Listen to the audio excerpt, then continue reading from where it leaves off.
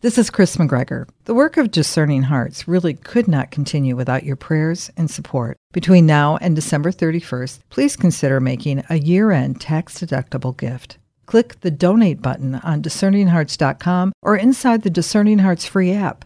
Your generous support will allow us to continue the programming you have come to expect from us, like those from Father Timothy Gallagher, Dr. Anthony Lillis, Monsignor John Esseff, Archbishop George Lucas, and so many more. Please prayerfully consider supporting our mission, which is dedicated to those on the spiritual journey. Thank you, and God bless from all of us at Discerning Hearts.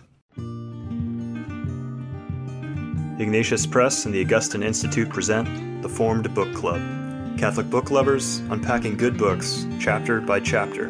If you like us, please help us by subscribing and by reviewing us on Spotify, Apple Podcasts, or wherever you might listen. And don't forget to sign up for weekly updates and study questions at formedbookclub.ignatius.com. Welcome back to the Formed Book Club, where we continue to discuss In Defense of Sanity by G.K. Chesterton. 100, the best essays of G.K. Chesterton.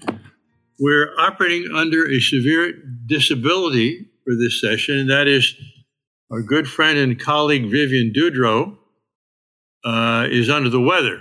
So we hope she's doing well. We'll pray that she recovers fully. In the meantime, Joseph, I'm afraid that you and I are going to have to carry the load here, which will be much more difficult without the great Vivian with us. We ended with the essay on the new prudery. So we're going to continue on page 237 with the essay on the return of the barbarian. And this essay appeared in Avowals and Denials, which is a collection of essays, in 1934. And so I assume he wrote it prior to that, but at least not after that.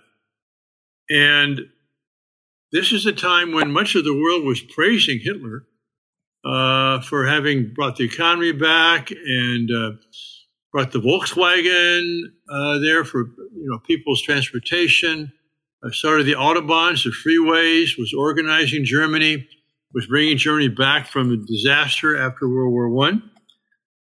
But Chesterton was not fooled. And he says on page 237, the first page of this chapter, beginning of the second paragraph, now ever since Herr Hitler began to turn the beer garden into a bear garden, which is kind of a little zoo type thing, there's been an increasing impression on sensitive and intelligent minds that something very dangerous has occurred. Wow. I want to basically maybe put this into context. Obviously, Chesterton and Belloc were always suspicious of the Germans anyway, prior to Hitler coming to power. So for them, this would be the confirmation of their own fears. I mean, but I do like the fact that he differentiates between the beer garden German and the bear garden German. And he says he's very happy to love and embrace the bear garden. The beer garden. In other words, and I sometimes think about there's a difference between, say, the Bavarian spirit, that Catholic spirit of Germany, and the Prussian spirit. And again, very significantly, during the election which brought the Nazis to power in 1933, the areas of the country which did not vote for Hitler were the Catholic parts of the country, especially Bavaria. And the areas where he got most support was Prussia and the Protestant parts of Germany. So there are these two Germanys, and I'm glad that he recognized that at the beginning, because it was the worst. It was the bear garden Germans that got the better of the beer garden Germans in that struggle for the heart of Germany. And of course, the rest is unfortunately rather violent history. Yes. Continuing on page 238, about the middle, he says, civilized men must defend civilization against any sort of barbarism. And the reason is that civilization retains the power of curing its own diseases, whereas it is only by an accident that the barbarians we'd be free from the disease. And one reason, and we'll see it in some coming essays coming up, that I think Chesterton is so perennial is that he sees these fundamental principles active, in his own circumstances, but they apply everywhere. And we are in the presence of a declining civilization, at least in the United States, but I would say the West. And one of the signs of that decline is we haven't lost it yet entirely, but we risk losing the ability to reform ourselves from within. When the organs of society become corrupted, when democratic voting, for example, can no longer be relied upon, where what you hear from authoritative sources of the government can no longer be trusted, then you have a disease with no civilizational source of cure, at least on the level of society and government. The only cure is going to be from the bottom, it seems to me, from the very foundation of civilization, which is the family. But I see right now we are declining into barbarism, the inability to distinguish between man and woman, for example, the abolition of the family as an ideal, the flattening down of real distinctions, that is male and female. But can we overcome that as a society, or will we be condemned to barbarism? That's the question. The one thing I always say when this issue of the culture of death comes up is it is suicidal and it is self-destructive. It's just how much damage is done in the process of its suicide. But what I like as well about this, Father, this is Chesterton at his best as an aphorist. At the top of page 239, there's this wonderfully succinct definition of barbarism.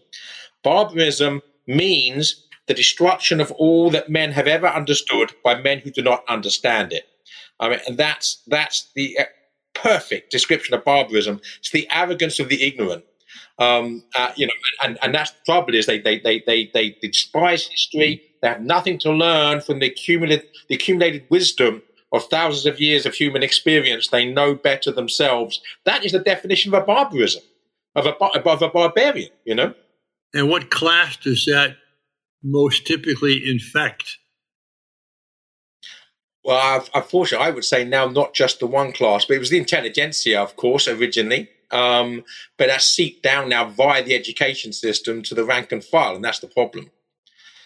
It is a problem. Well, that's my hope, is that the rank and file, or the ordinary person, the working person, the family person, they're not taken in by this. But as you say, when you've gone through the institutions, the marks of the institutions, you've got not just the intelligentsia, but the media, television, radio, internet, movies, entertainment. You've got corporations now. You've got the military. You've got the government. And you've got sports. I mean, they've really tried to infiltrate or taint every major cultural institution with one exception. That is the Christian community, especially the Catholic Church. But even there, we have to be on our guard against the incursions of the barbarian in the Catholic Church. Yeah, those are the spirit of the age. I mean, I was reminded of this yesterday. I spoke in Atlanta last night, so I stayed in the hotel yesterday evening. So, you're normally a bit sort of buzzed up because you've just given a talk and you've spoken to lots of people and sold books and the rest of it. You're not going to go straight to sleep. So I find myself in a hotel room. We don't have a TV. So the perennial temptation before, I'm not ready to go to bed is to stick the TV on and use the remote and go through the 50 or so channels, and it really, it's getting worse, and it's been very bad for a long while. But I mean, there's nothing in any of the channels that was not utterly decadent and inane. There was nothing requiring intelligence, and it was all playing to the lowest common denominator in terms of appetites, and not necessarily healthy appetites. So it really, if that is what the Palantir stone that many people are spending their time staring into every evening, we shouldn't be surprised if despair is the consequence.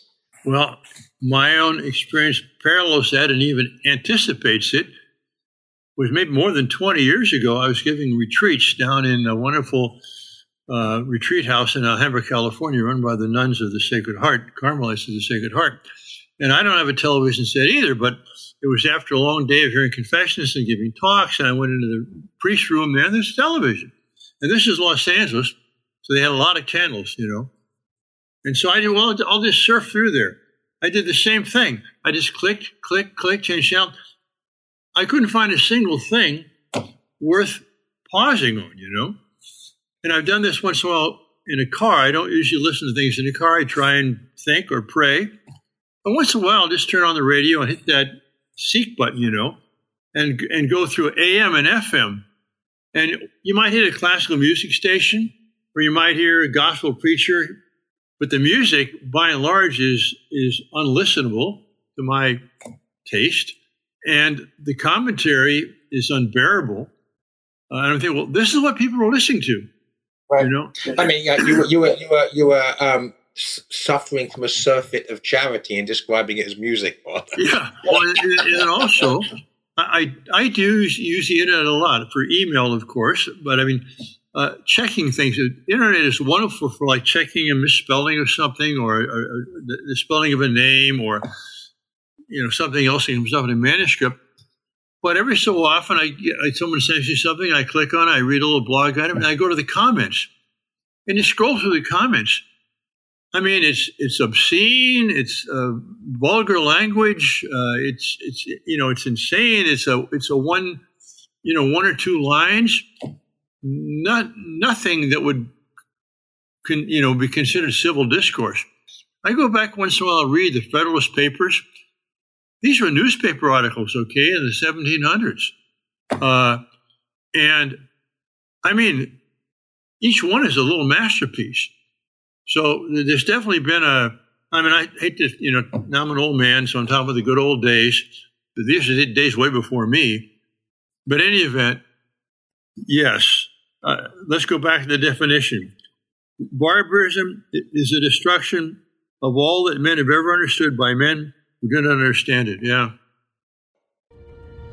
We'll return to the Formed Book Club with Father Joseph Fessio, Vivian Dudro, and Joseph Pearce in just a moment.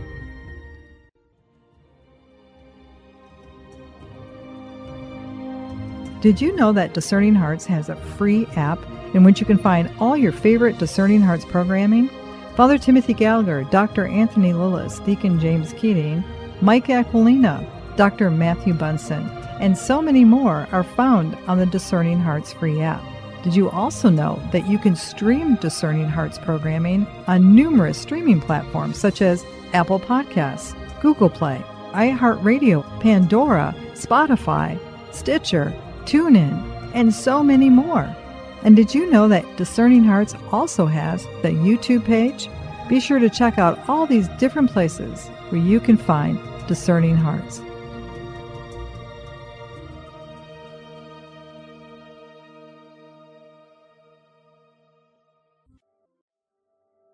A prayer of St. Ignatius of Loyola.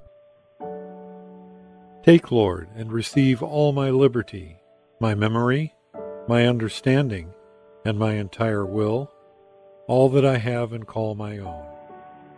You have given all to me. To you, Lord, I return it. Everything is yours.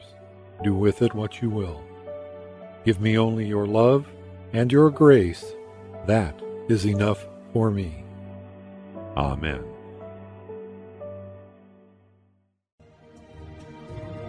Hello, my name is Deacon Omar Gutierrez, and I want to ask you to support Discerning Hearts in a special way. We, Chris McGregor, the board, and I all know that not everyone listening can help financially. We know we have listeners from all parts of the world, and we have made a commitment since the beginning to make the truths shared through Discerning Hearts totally free.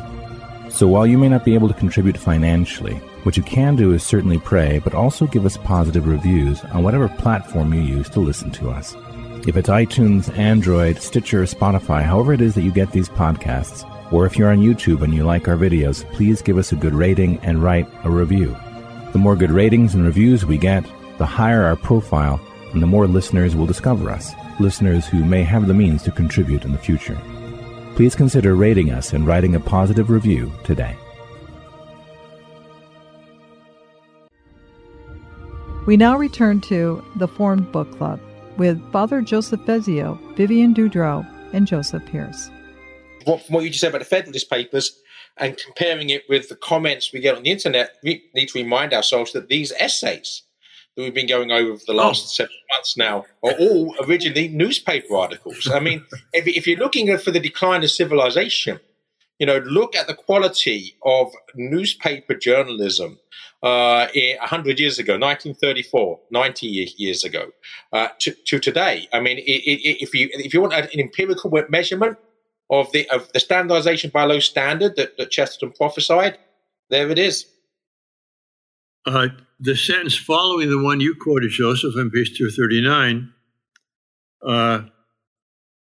after defining barbarism, that is the sense in which a detached and dispassionate person watching that strange turn of the tide in the center of tribal Germany will be disposed to suspect the tragedy.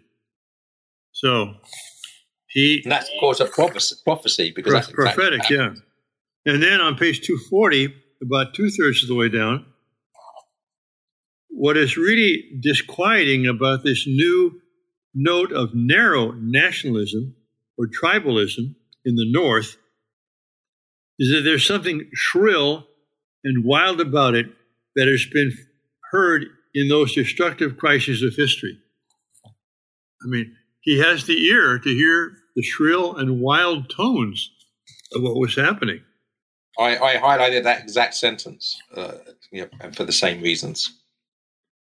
Well, it would be nice if Chesterton were here today, continuing to think and to write. But, even reading what he wrote then, if you read it attentively, he might as well be writing now.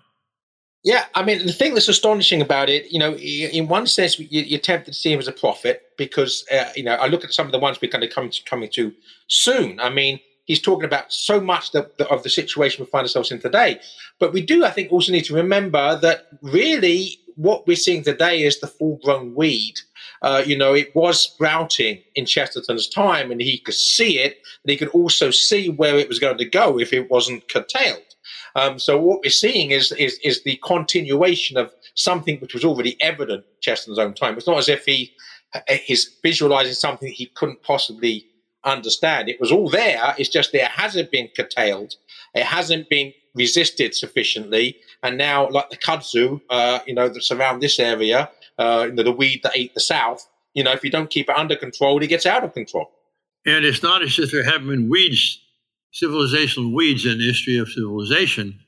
And so someone like Chesterton, who knows his history, who's read these things, he can recognize the species, when it appears again, even though it's only just barely germinating.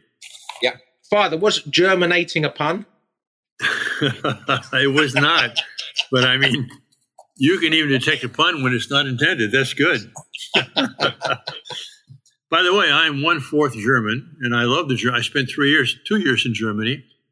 I love the people there and a lot of the traditions. And I was in Bavaria, of course, which is the warmest, I would say, most congenial part of Germany. Well, actually, this is a good segue into the next essay called On Man, Heir of All Ages, because this exactly has to do with, knowing history as a way and being part of your history as a way of moving into the future. He begins by saying, if the modern man is indeed the heir of all the ages, he is often the kind of heir who tells the family solicitor, lawyer, to sell the whole damned estate, lock, stock, and barrel, and give him a little ready money to throw away at the races and the nightclubs. You mean like tearing down statues? And like in Canada, just burn some history books, destroying our memory of the past? Once again, And so again, it's that Chesterton says another metaphor, which I also highlighted that passage. I actually continued. If I can continue the next sentence, because that part I highlighted from where you left off about the races or the nightclubs. He is certainly not the kind of heir who ever visits his estate, and if he really owns all the historic lands of ancient and modern history, he's a very absentee landlord. And I love that whole metaphor, and it reminds me of another metaphor that Chesterton uses when he says that the modern world is living off its Christian capital. In other words, that the semblance and remnant of any civilization and virtue which we have in our culture is a consequence of Christendom, consequence of Christianity, and we're squandering that and cancelling it now. And the consequence of that will be the return of the bear garden. I mean, it's not only Germans that can create barbaric, murderous cancel cultures, and we're in the process of doing the same ourselves if we're not very careful. Well, that's on the Christian capital. We have another book which we discussed on our book club here by Robert Riley, America on Trial. He makes a wonderful case with lots of evidence and citations that at the root of the American founding, intellectual project, yes, it was Locke and the Scottish, Lockeans and so on, and others, but it was really a distillation of and a carrying on of the medieval Christian tradition of limited government, And so even our Constitution in the United States of America is basically rooted in Christian principles and Christian tradition, Christian history. And that's the capital that we are squandering right now. Yeah. And again, at the bottom of the page, continuing with the metaphor, but now talking about, if you like, the inheritance that the modern man takes for granted and treats with contempt, and actually how valuable it is. So towards the bottom of that page, 242. Nevertheless, there are some of us who do hold that the metaphor of inheritance from human history is a true metaphor, that any man who is cut off from the past and content with the future is a man most unjustly disinherited, and all the more unjustly if he is happy in his lot and is not permitted even to know what he has lost. Cancel culture, right? And I, for one, believe that the mind of man is at its largest, and especially at its broadest, when it feels the brotherhood of humanity, linking it up with remote and primitive and even barbaric things. In other words, a knowledge of history is the brotherhood of man. Right? It's actually treating our ancestors as brothers and sisters, not treating them, in a sort of a pseudo-racist sense as inferiors who should be cancelled, exterminated. Right. And as he says in Rothbard, it's democracy of the dead. We give them a vote too. But I had also underlined exactly those sentences, Joseph. So I think what's happening is it's not that everything he writes, I think, is worth reading and enjoyable. But as we're reading this in 2021, what strikes us is what is so contemporary, Yes. And so we underline those things. Now he goes into the 4 stages of history. The bottom of that page, 243, is Mr. Dawson, that's Christopher Dawson, has ordered the confusion without contradicting the evidence. And his conclusion is that there were broadly 4 stages in the spiritual history of humanity. Now, Christopher Dawson, of course, is a premier Catholic historian. He died many years ago, but his books are still worth reading, even though we don't publish them in Ignatius Press. But there's some books we don't publish that are worth reading. His are one of them. Do we want to talk about those 4 phases, Joseph, or not? Well, I haven't highlighted them, but I'm happy if you'd like to do so, and I'll contribute to the conversation should you do so. Oh, well, I wanted to get to the last part, the last paragraph. I guess you can't understand that well unless you do the 4 stage, the previous 3 stages, because he has, to me, a very, very profound thought here, which I'll say it, and then we'll see how he demonstrates it. That is, the church never grows old. We've not superseded St. Benedict by St. Francis. We had the Benedictines, and we got the Franciscans and the Dominicans. And the Jesuits wonderful as they were anyway, did not supersede Benedict and St. Francis. And the later religious orders don't supersede Ignatius. Why not? Because the church gathers into her treasury all that is good and raises it up to eternal value. So he talks about 4 stages of history. The first stage he calls the spiritual, in which there's a sense of the spiritual everywhere. The second stage is where you got the sacred and the profane without distinction. You got government and priests, together. The third stage he calls the rise of world religions. And then finally, the fourth stage, which is Christianity. At the bottom of page 245, he says, I will not complete the 4 phases here because the last deals with the more controversial question of the Christian system. I merely use them, that is, these stages of history, as a convenient example classification to illustrate a neglected truth, that a complete human being ought to have all these things stratified in him, as strata, as to say, in his own existence, so long as they are in the right order of importance. That the man should be a prince looking from the pinnacle of a tower built by his fathers, and not a contemptuous cad perpetually kicking down the ladder by which he climbed. And I think that's beautiful. It is, and one thing I love about rereading these essays is, when I give talks all the time, and I'm writing essays all the time, and I'm always dropping, aphorisms from Chesterton from memory. I mean, Chesterton used to do the same thing, which means, of course, I'm not putting it in quotes, I'm invariably misquoting him. And what I was pleased here is this final sentence. I'm always quoting this, but I realize when on rereading, I'm always misquoting it. I'm always talking about a supercilious cad, not a contemptuous cad, kicking down the ladder by which he's climbed. So it's always good to see an aphorism that you know so well. There's sort of part, as Ronald Knox said, Monsignor Ronald Knox said about Chesterton. He said that Chesterton's aphorisms became the platitudes of our thought. So it's almost that Chesterton's aphorisms become platitudes. And so some of them, for me, they're ready to hand all the time. Whenever I talk about the past, this one, always quoting it. And then you come across, first of all, to learn where it came from, because I had no idea. That's why I misquote it, because I don't know where to find it. But you see this, and then you're reminded of where he wrote it, and also exactly what he wrote, not my faulty memory of it. Yes. So I think we can not sum up, but at least say this about it. This is the antidote to cancel culture. It does not mean that you have to simply integrate into your life everything which went before, because he talks about stratified here in their proper order of importance. We have to sift through, but that's what culture does. That's what true tradition does. That's what the church does. It sifts through the spoils of each, so to speak, and keeps the gold and lets the dross go. But it also is necessary to have a knowledge of the dross, because we learn from mistakes. So just to say, well, that was bad. Those people did bad things. Let's cancel them. So well, that's why we have you. That's why I have you on the show, Joseph. Exactly. To make the mistakes. All right. Do we have time for another essay? Oh, we got 5 minutes. Let's give it a shot. All right. Well, but this one, all right.